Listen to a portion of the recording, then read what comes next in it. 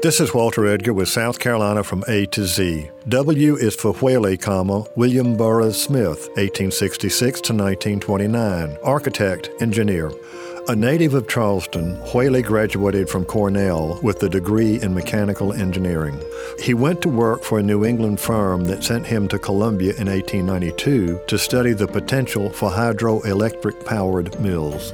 Whaley saw an opportunity, moved to Columbia, and opened his own firm, W.B. Smith, Whaley and Company.